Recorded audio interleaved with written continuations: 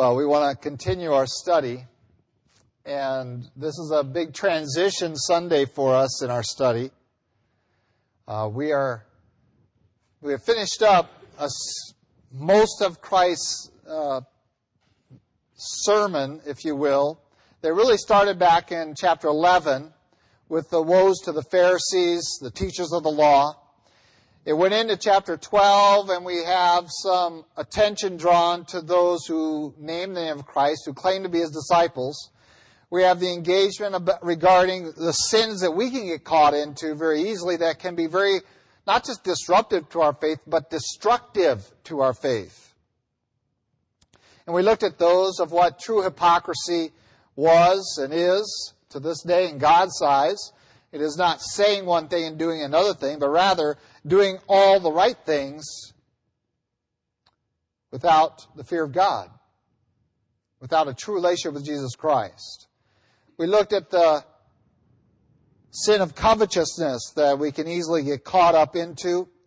We saw Christ condemn that. The sin of faithlessness that we also saw exemplified in the example of the 4 servants, only one of which would receive his reward with joy, without tears. We then saw the division that would come because of him. And then, of course, last week, we looked at the very strong words regarding the caution that we must have at looking at others as worse sinners than ourselves. So somehow we are immune to these things, and therefore we are off the hook in terms of Christ's whole sermon. And so we have come now to another Sabbath, and just about his last one on earth as Son of Man. If you recall, he is on his way to Jerusalem. He's on his way really to his crucifixion, and he is traveling from community to community. And he comes to this, very possibly one of his last Sabbaths. His last Sabbath recorded for us here until his death in the Gospel of Luke, at least. And we find him entering the synagogue as a recognized teacher and performing ministry. And we're going to see a transition that we are familiar with very well. Because it's not really a transition, not a change from him, but rather it is this 2 sides of the ministry of Christ that we need to be attentive to. And we often think that if one side is there, that the other side can't be, and vice versa. And we're going to see a great contrast here that hopefully we'll bring into our hearts and into our lives and into our church's ministry as well. Before we do that, let's go, Lord, in prayer. Lord God, we do thank you for your love for us. Thank you for the opportunity, again, to look into your word. And we do pray that your Spirit might have control during this time particularly. Lord, we need your illumination to understand your word as you would have us to this morning. Lord, we also need your conviction, that having understood it, that we might be willing to let it impact our lives with such power that it would change us. We recognize that this is your Spirit's work, but that it is necessary for us to respond to your Spirit's work by faith believing, by simple obedience. And Lord, we pray that we might have such humility in us today that would find us in such a place. And then, Lord, that you might guard us also this morning from opinion or error of men, that we might hear your truth today, recognize it and discern it as such, and respond as we should. In Christ Jesus' name we pray. Amen. Well, what are the 2 sides of this coin that need to be in every ministry? Well, you've had one side of it really for the last few weeks, and that is a very strong, direct, and in-your-face kind of preaching. We would look at that, and we, growing up in my generation at least, we began probably making fun of, in my generation first. I don't know that that was really something that was prevalent earlier than that, making fun of what we call hellfire preaching. A pulpit pounding and yelling and screaming and jumping up and down. And I credit Hollywood with some of that where we are looking down upon that kind of preaching. But we have Christ coming in on the scene with very strong, what we would consider negative, although God, as we saw last week, doesn't see it as negative. He's trying to save your life. But we would view that as very negative preaching of calling down woes on people, of warning people about their own sinfulness and the tendencies of sin, of calling people to examine their own lives and essentially calling them, you're as bad as sinners as what's out there, so get it straightened out. And we would look at that and we'd say, well, that's pretty negative preaching, and that's really not why I want to go to church. I want to go to church to feel better about myself, which is also a fairly modern phenomena as well. I just want to throw that out at you. In the past, you expected to go to church and to be convicted, knowing that the end result would be your well-being, not your well-feeling. And it's a dangerous thing when you go out feeling well when you're not well. Okay? When I'm sick, I prefer to feel bad so that I know something's wrong inside of me. So I can address it. And sin, of course, is the ultimate disease of man. It needs to be addressed. Well, that has to happen. And for the last several weeks, you've had that kind of preaching because that's what we've been studying, is Christ preaching on sin and what it is, and the warnings that are there, and the instruction that is here for us. And it's taken to heart for many of you, and it's impacted our church, I think, very powerfully in the last 6 to 7 weeks. We now come into the balance point. And we have seen the balance point previously, but we didn't recognize it as such because we hadn't come into this kind of strong teaching to this degree. We come now, and the Sabbath comes up. Christ has been preaching. We come now to this Saturday event, and we find him not a mean person, not a harsh person, but rather we find him a compassionate person. And this is the balance point. The truth must be taught with power. It has to be taught boldly. It has to be taught confrontationally. But none of those things give permission for it to be taught harshly, to be taught without love.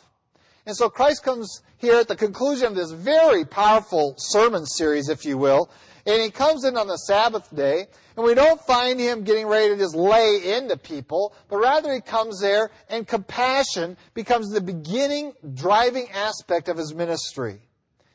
Look with me in verse 10. It says, now he's teaching in one of the synagogues on the Sabbath. And so he's been in an itinerant ministry. We're not told exactly where he is at this point, how close he is to Jerusalem, but he is on his way there. Behold, there was a woman who had a spirit of infirmity 18 years, was bent over and could in no way raise herself up. And so he saw this gal crippled. We don't know how old she was. We know how long she has been in that condition. So she's been in that condition for 18 years. Luke describes this as a spirit or breath of infirmity that's been upon her. This is someone who has come to the synagogue on the Sabbath to do the same as what Jesus was there to do, is to worship. She had been coming to that synagogue apparently for 18 years. The evidence is that everyone there knew her. Everyone there knew what she was there, that she was there every Sunday, every Sabbath, every Saturday. That she was there as a regular part, that they understood her infirmity and they saw her faithfulness. And here she comes into the synagogue. Christ sees her and is moved with compassion for her. And this is the foundation, the root of all godly ministry. And don't think that the idea that he heals here and doesn't say woe to here means that he's schizophrenic. Right? They are the same. The move to minister, to call people vipers when they're vipers, to call people unfaithful when they're unfaithful, to call people hypocrites when they're hypocrites, which he's going to do here, by the way, again, is not driven out of a meanness, but out of a genuine love, moved by compassion. For it is until we have a confrontation with sin that we can ever really deal with it. And so out of compassion, he has been preaching, and now we see what we often associate with compassion, and that is caring for felt needs. Verse 12. We saw her condition was for 18 years. It was well known. We do not find her approaching him, nor do we find him approaching her. He calls out across the room. And here's what he says. He says he called her to him. First thing he says is, come here. It's not recorded, but he calls her to her. You, over there, come here. Now, remember what this gal is like, right? What's her infirmity? She's like this. She's twisted up, and it says that she was bent over, no way raised herself up, and you think, well, no, if Christ was really compassionate, he would go to her. No, he says, calls her to him. Come here.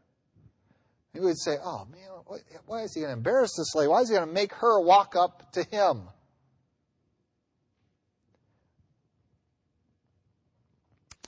Because you see, the first step to Jesus Christ is obedience. The exercise of faith is one of obedience. And here she is, she's going to obey him. Is it easy for her? No, but she made it there. It is something that she was capable of doing. He doesn't ask us to do the impossible. He does the impossible. He asks us to do the reasonable. She made it to the synagogue. She could certainly make it across the room to him. So he calls out to her, calls her to him, and then says something to her and says, woman, I don't know your name. Isn't that great? I love that part. Just, woman, you're loosed. You're free. You're freed from this infirmity, from the spirit of this infirmity. And it says that he laid his hands on her. Immediately she was made straight and glorified God. We go, oh, now there's finally a compassionate Jesus. No, this is still the compassionate Jesus. Jesus was still compassionate at the end of the last message when he said, hey, watch out, you're just as bad as sinners as those sinners. He was just as compassionate when he said, watch out for covetousness, which is idolatry. He was just as compassionate when he said, hey, watch out because many stripes are going to be given on the day of the Lord. Be careful you're not among the recipients of those as a disobedient Christian. And he was just as compassionate when he said, watch out for hypocrisy in your life. And he was just as compassionate when he said, woe to you. All of those are the exercises of compassion. We look at this exercise of it, and we go, oh boy, now there's a compassionate Jesus, finally. But he's been compassionate all along, because that is the foundation of real ministry. And we have so, in our minds, in our culture, divorced these two concepts. That discipline of our children is something different than loving our children. And I see young parents say, oh, I'm going to love my children, so I couldn't bear to do that to them. The only one you're loving when you refuse to discipline your children is yourself. You're not loving them because you're doing them no favors.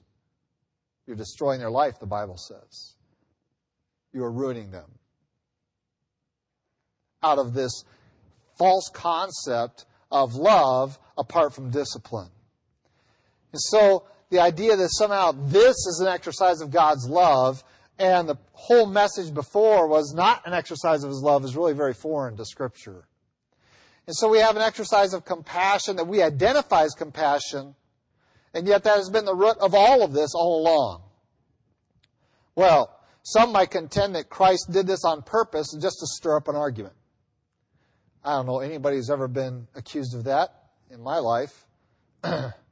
Some people actually accuse me of that. Can you believe that? Of being ornery just to get something going.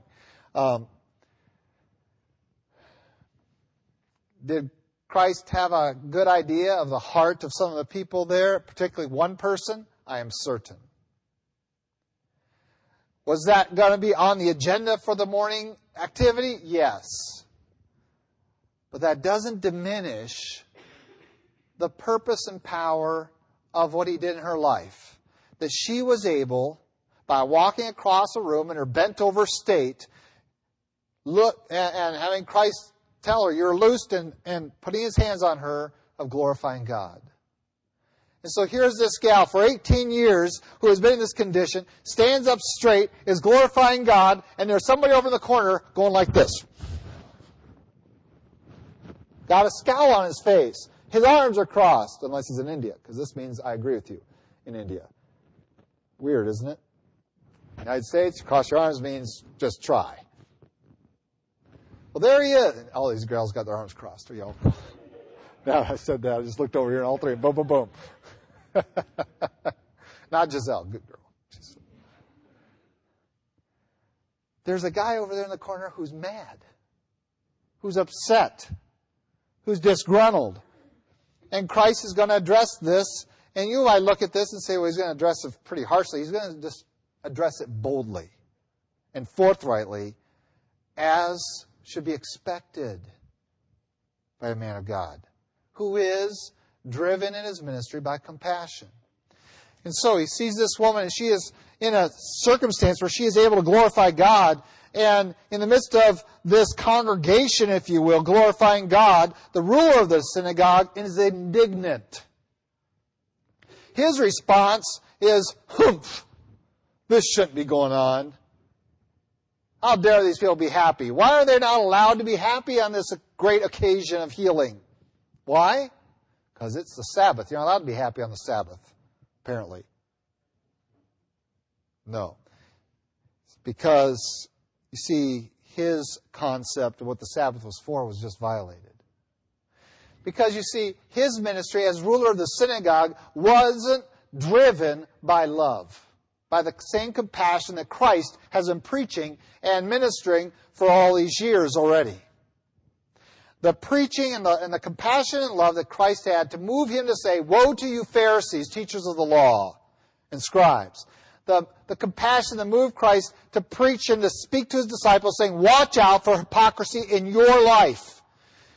The movement to speak to the multitude and say, hey, watch out for covetousness. It's going to destroy your ability to seek after the kingdom of God. God will take care of you and your needs. This compassion moved in this kind of ministry and moved into the healing this woman was not the foundation of the ruler of the synagogue's ministry. He could not bring himself to rejoice over the powerful working of God in this gal's life. And what is it that tied his hands? Why? Why couldn't you rejoice when this gal's rejoicing, when the congregation is rejoicing, when all the people are gathered together glorifying God? What is tying your hands from joining in? A lack of compassion, certainly, but it's driven by a legalistic approach to worship and to the expectation of God. You see, I am confident that for years, as ruler of the synagogue, he has declared the necessity of keeping the Sabbath. He's declared what that means, and he's defined it, and he's going to go further to define it on this day. He rightly says, there are 6 days on which men ought to work. That's correct. That's what the Bible says. There are 6 days on which men ought to work. There really are. But we all know from the Old Testament there are exceptions to that, aren't there? We know that the tribe of Levi was off the hook on that. The priests work every Sabbath. They work extra. On the Sabbath they had extra duty to do. We also see other exceptions throughout Scripture, and Christ even quotes some of them in his ministry life. And we see then also a definition or redefinition of what is work. And that was the big question. You see, when we start to define terms, that becomes the issue. And who do we go to for those? We go to the ruler of the synagogue. Define work. You see, thou shalt not work on the Sabbath, shall rest on the Sabbath, keep it holy. What does that mean? And the Pharisees by this time, the synagogue rulers, and they had developed an extraordinary, extensive description of what is and is not work that you can and can't do on the Sabbath. And so they described the number of footsteps that you could take on a trip and not be work. Once you took a trip longer than that, you were working and you were violating the Sabbath. They designated certain jobs that you could do and others that you can't. And by the way, if you travel to Israel today and you get there on a Sabbath, it's the same thing today. What are we allowed to do today? Well, you're allowed to go to tourist things and do some interesting things, but one of the things you're not allowed to do in Israel on the Sabbath is if you're at a hotel with a group and your group leader wants to use a video projector, that's not permitted on the Sabbath because that's work. Using a video projector on the Sabbath in Israel is work, and you're not allowed to do that. So here we had this big meeting scheduled, and he had nothing because he was totally dependent upon his PowerPoint. Because that was work, and he was just, I didn't realize that was work. Pushing an elevator button in Israel on the Sabbath is work.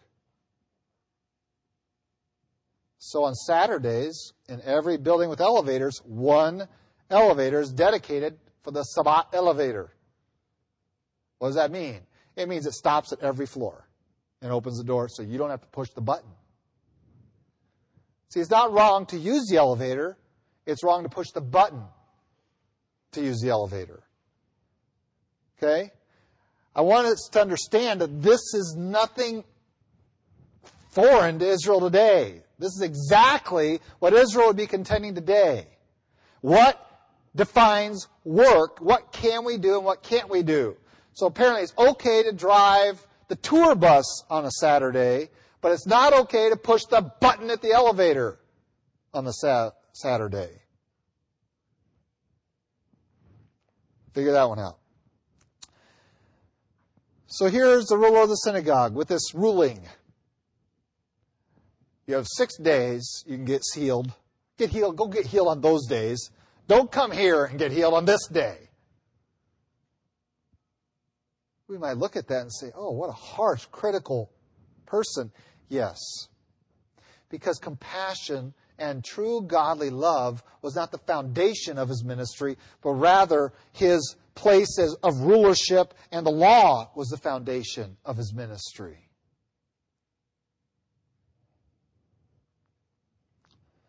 You see, when we lose the foundation of what true godly love is, we have two extremes that we're going to tend towards. We're always going to move to one of those two extremes. We are either going to move to this extreme that we see exemplified here of this legalistic approach to ministry that has to be done just so, and if you don't do it like we say, then how dare you try to glorify God? You're going to have that pull towards that tendency.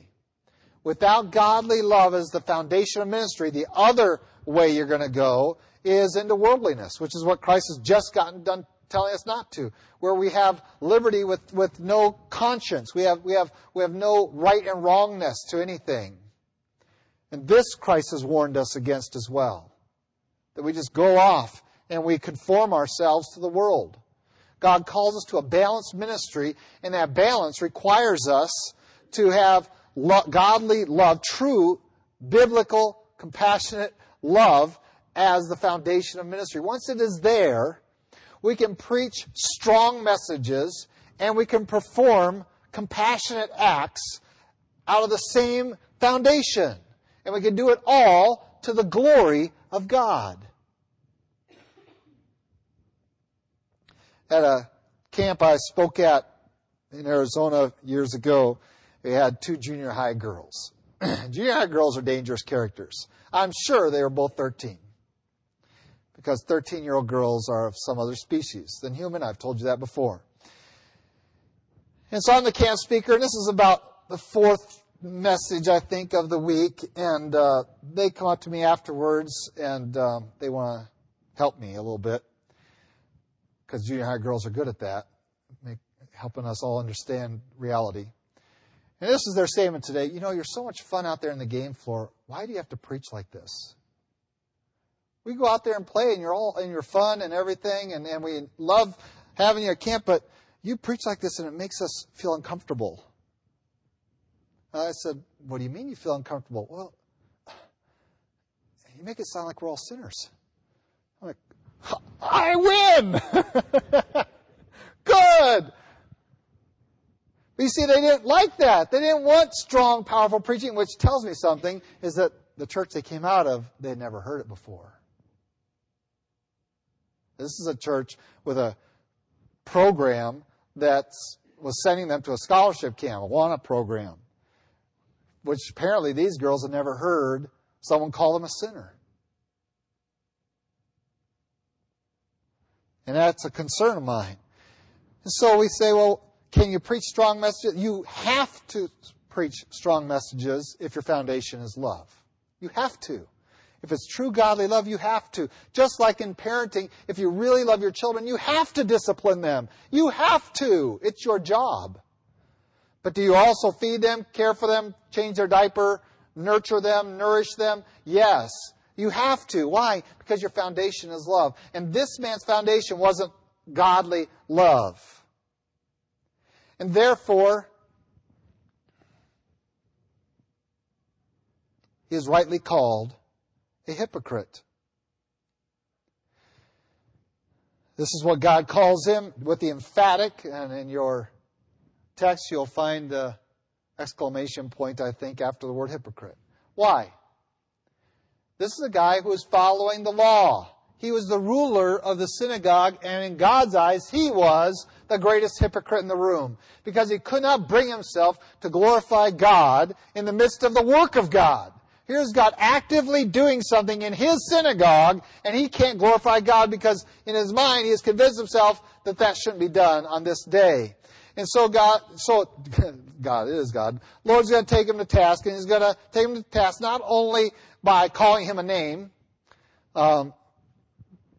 it's a right name, it's what he is, but then showing him from his own concept, probably his own teaching of what you can and can't do on the Sabbath, to show him how foolish and how hypocritical his position is. Look at it very quickly. Does not each or one of you, including you, Mr. Leader of the synagogue, on the Sabbath, loose his ox or donkey from the stall and lead it away to water it? Now, the implied answer to this is yes.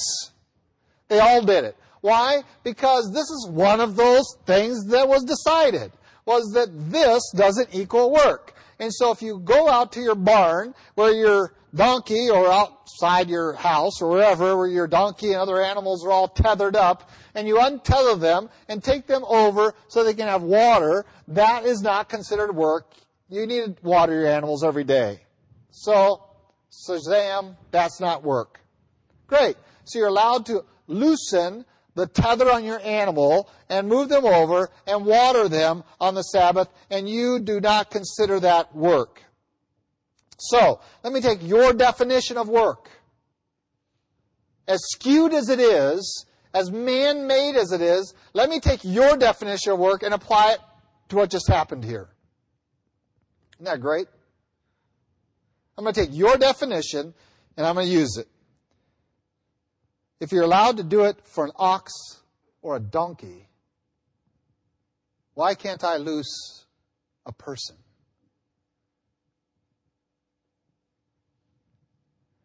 This woman has been bound. And the way Christ speaks this is just incredible. This gal comes in here bound by this infirmity. She is tied up with it. She is injured from it. And she's coming here seeking to be ministered to and to minister. Satan has bound her for 18 years. Isn't it right to loose her on any day, and maybe even particularly the Sabbath? Based upon your own law, to be loosed from this bond on the Sabbath. You loose your animals from their bonds on the Sabbath. Why can't we loose a person from their bonds on the Sabbath. You see, Christ could very easily go into an extensive talk about defining work and what God meant by it, and we could go into that discussion, and we can get into the legal, I's being dotted and T's crossed, and he could have gone into that. He could have talked about, well, here's the spirit of the law, the way God gave it, but he didn't do that. This is what he did. You hypocrite! Let me tell you what you're all. Here's what you say. You say you can unbind your animal and you can do this on the Sabbath. Well, this is what I just did. Isn't any different? And he just takes him to a whole other. He takes his version of the law, the man's version of the law, and says, even with that, you condemn yourself. Because of the inconsistencies. Where do these inconsistencies, these unbalanced ministries come from? They come from a source that isn't godly love and compassion. Was Christ here trying to throw out everything that the law meant for the Jewish community? No. But he's trying to show them the inconsistencies, that in the keeping of this law, they were inconsistent in it, in its application. And so the foundation is established. The adversaries to Christ, and there were more than one, he says there in verse 17, which means that the ruler of the synagogue might have been the spokesman, but there were others who were just as disgruntled as him in the corner, gnashing their teeth about people glorifying God in the synagogue on Saturday. That's right, they were upset about that. But they had nothing to say because their own law condemned them. Their own version of the law condemned them. When we encounter the world and when it comes into the church, and it does, there's just no way we can claim, I don't care how small church we are, I don't care how pure we say we are, we just can never claim that the world never filters into the church. It just does. And we begin getting human philosophies, human concepts, and we intermingle it with our faith and what the Bible says. We're all guilty of that, and it is the work. One of the primary things I try to do is to divorce that in my mind and to root out the stuff that's coming from my history and from my culture and to try to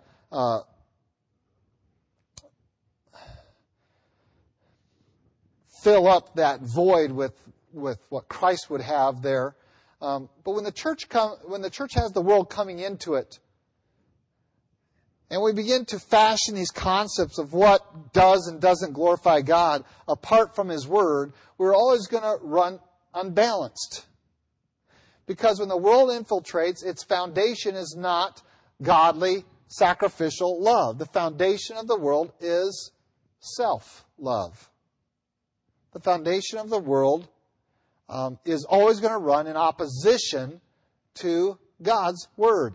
The foundation of your old nature is always going to run contrary to godly love and ministry. And so we must rightly always be on our guard for this. That we could easily get trapped in the same attitude as the ruler of the synagogue. We can condemn him freely and say, that's silly how that can happen. Yet just such silly things occur even to this day in churches. When we run unbalanced ministries, because we're listening to the world, we're listening to ourselves instead of to God's Word. Because the foundation is not a godly love, but self-interest. You see, in self-interest, and I can cloak this very easily with very high-sounding things that sound like I love everybody. But in self-interest, we have people drawing great crowds, and we know how to do it. Give them what they want.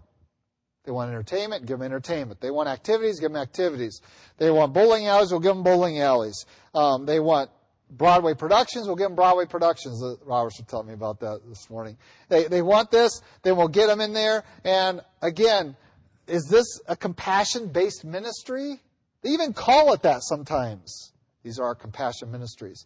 Are they really when you're not willing to walk up to them and say, you're going to hell because you're a sinner and you need a Savior? If we rob them of the only message of hope in the world, can we really claim to be love-driven ministries? No. We're being driven by self-interest. See, a love-driven ministry is willing to say the truth, and they might hate us for it, but we're going to tell them the truth. We're going to do it in a loving, compassionate manner, and sometimes, apparently, that means saying hypocrites loud and pointedly. Sometimes that's saying woe to you. Sometimes that's saying watch out. And sometimes that's saying be loosed. Now, we all wish it would be the be loosed all the time. But the fact is, it's not the standard. And so we find that at the culmination of this powerful preaching ministry, Christ comes into the synagogue, loosens this gal. People are not happy about it. This gal's healed and glorifying God, and those with her I'm certain of. It says that his adversaries were put to shame. They were like, oh yeah, I guess we're allowed to treat humans as good as animals. Something I wish some people would know today. Apparently you can do injury to men and not spend much time in jail, but if you do injury to your animal, you're going to jail for the hilt these days. Can you believe that? What's with that, Kelly? Lawyer want to be? Who else a lawyer want to be? We're not that far off from these in our culture today, that we're more concerned how you treat your animal than your fellow human. When the world infiltrates the church, it will always unbalance her, and it will always seek to depose her from her foundation of what godly, sacrificial, unselfish love is. What did the multitudes do in response? Well, they always like it when those people that have been browbeating them for years over keeping the Sabbath get put in their place. But they've also recognized that truth has been taught. The power of God has been evidenced in their midst. Truth has been taught. And what is the end result? It says the multitude rejoiced for all the glorious things that were done by him. And so they're just rejoicing that there's this general sense of joy. Well, he just got done calling someone a hypocrite, showing him how wrong he was, being very bold and forthright in this, very confrontational, if you will. But yet the multitudes rejoice because therein is the power of the truth, is that it does not vary. It doesn't matter whether you're dealing with a guy who wants his inheritance, his part of the inheritance, whether you're dealing with the poor, whether you're dealing with a crippled woman, or whether you're dealing with the ruler of the synagogue, truth does not vary. And if God's Word and the compassion of Christ is the foundation of our ministry, then it will not vary. It doesn't matter the condition or the state or of the person that we're dealing with. We're going to minister to them the truth in love regardless. And the result should be rejoicing. Now, I don't know how many of you have been rejoicing for the last few weeks over the messages you've been hearing about hypocrisy, about covetousness, about unfaithfulness, about sinfulness in our midst. But you should. They should be cause for rejoicing. If they move us to deeper levels of righteousness, if they move us to a better relationship with God, if they tear off the rags of self-righteousness off of us so that we can be clothed in the righteousness of Christ, there should be cause of rejoicing. If they mean that fewer stripes are going to be administered to me at the coming of Christ, we should be rejoicing. That I've been convicted of this, and now I have opportunity to live a true faithful life before Christ, and not just a selfish life. There should be cause for rejoicing. For just as surely as this woman was loosed from her infirmity by His hands and His message, so spiritually can everybody be loosed from their spiritual infirmity by that message as He just got done speaking. Did you get the purpose? Unless you repent, you likewise shall perish. He's delivered her from her infirmity, but He's trying to deliver the multitude from their spiritual infirmity. And there should be cause of rejoicing for that. Yes, this physical healing is more evident. I mean, it's right there in front of you and you see it and you go, wow. But the spiritual healing is just as real. And may I contend, more important. And therefore should be cause for rejoicing. Well, this foundation is going to be, I believe, characterized by Christ in two quick accounts. Two quick parables. What is the kingdom of heaven like?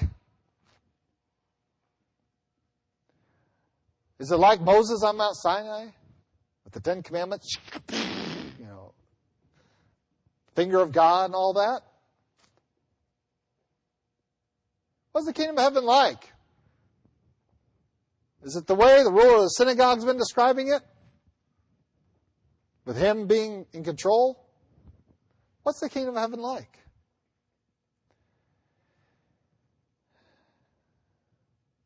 Christ picks two interesting illustrations for the kingdom of heaven.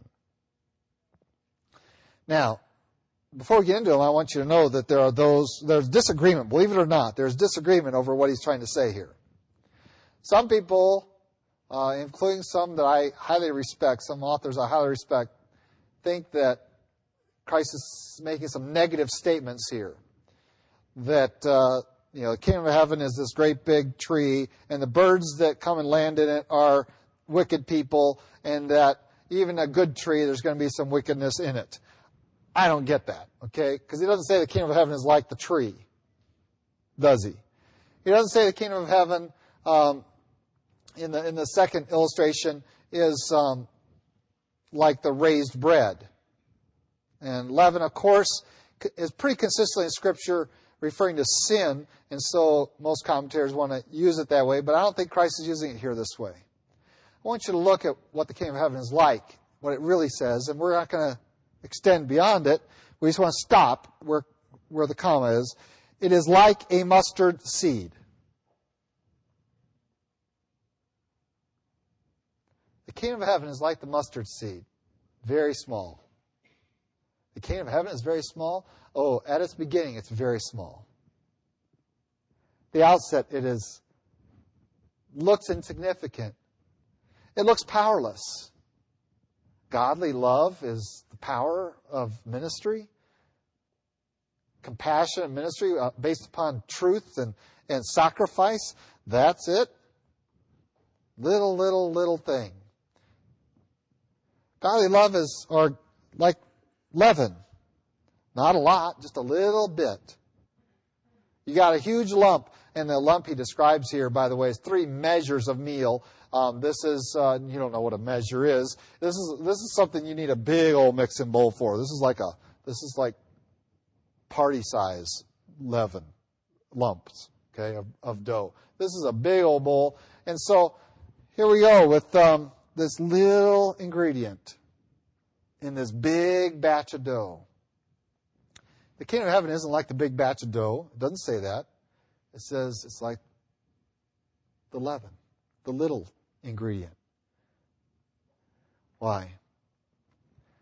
What does this have to do with where we've been and where we're going in terms of the message and work of Jesus Christ?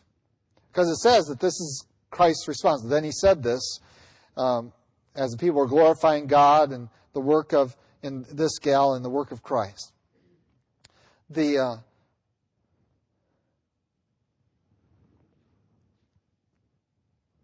work of the kingdom of God is unseen at first.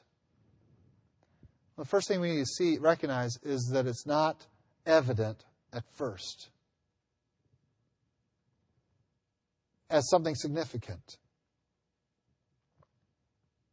We might look at that and say, well, that's interesting, but it's not significant. Pastor, is that really the most significant thing we have to learn today? is that we need to be ministering with a true compassion for people that moves us to not only do acts of compassion the world says are compassionate, but what the Bible says are compassionate, which is speaking the truth in love. Is that all there is? And it's, frankly, from the world's perspective, from our perspective, insignificant.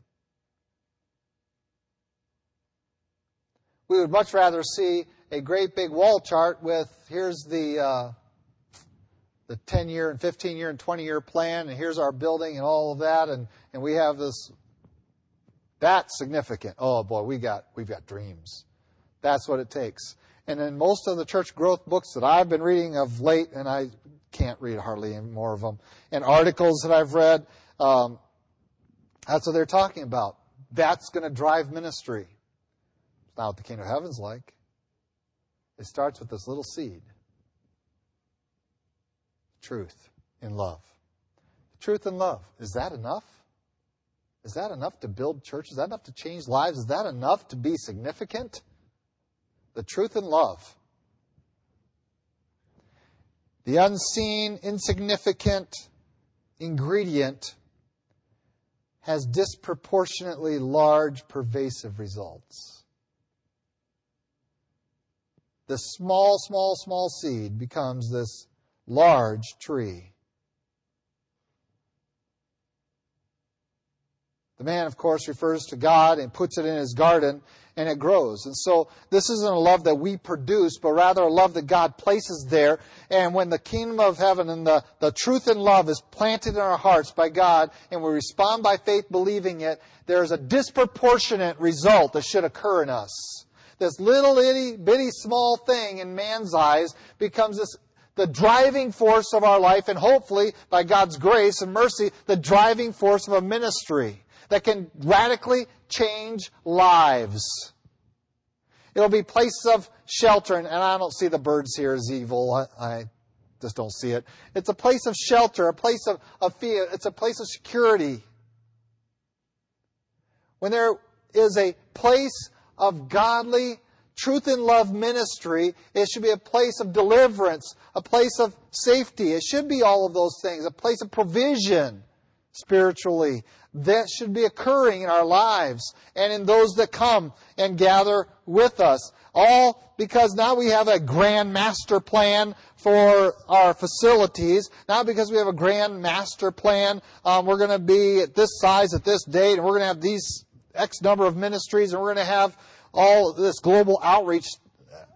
No, because we have the truth and love, something that churches are just consistently ignoring because it's insignificant. Who wants to hear it? Woe is you. Don't be a hypocrite. Watch out. Covetousness is wrong. And you're as bad a sinner as the next guy.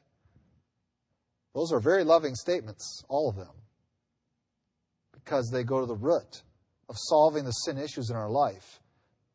But the world and churches today look at them and say, oh, that's just not where growth is. That's not where it's at. They don't understand that the kingdom of heaven starts off with this from the world's perspective, very small thing. But God knows the result. The result is disproportionately pervasive. This little leaven suddenly affects the whole lump. This little seed provides this great tree. And we look at it and say, its seed is there. It is the seed that God needs to place in us through the power of the Holy Spirit, through the working of Jesus Christ, that when we accept Christ as our Savior, the love of God is placed in us. And when that bears fruit, it is disproportionate to our resources because it's to God's glory. Notice that. This little seed is planted. These messages are planted. And look at the end result. It's just one bent-over lady, for crying out loud. That's one bent-over lady. And now we got a fight over here where he puts them in his place. But look at the end result. The end result is the multitudes glorified God. That's the end result. And that's our goal. If our foundation is right, the end result will be disproportionately large to what we put into it.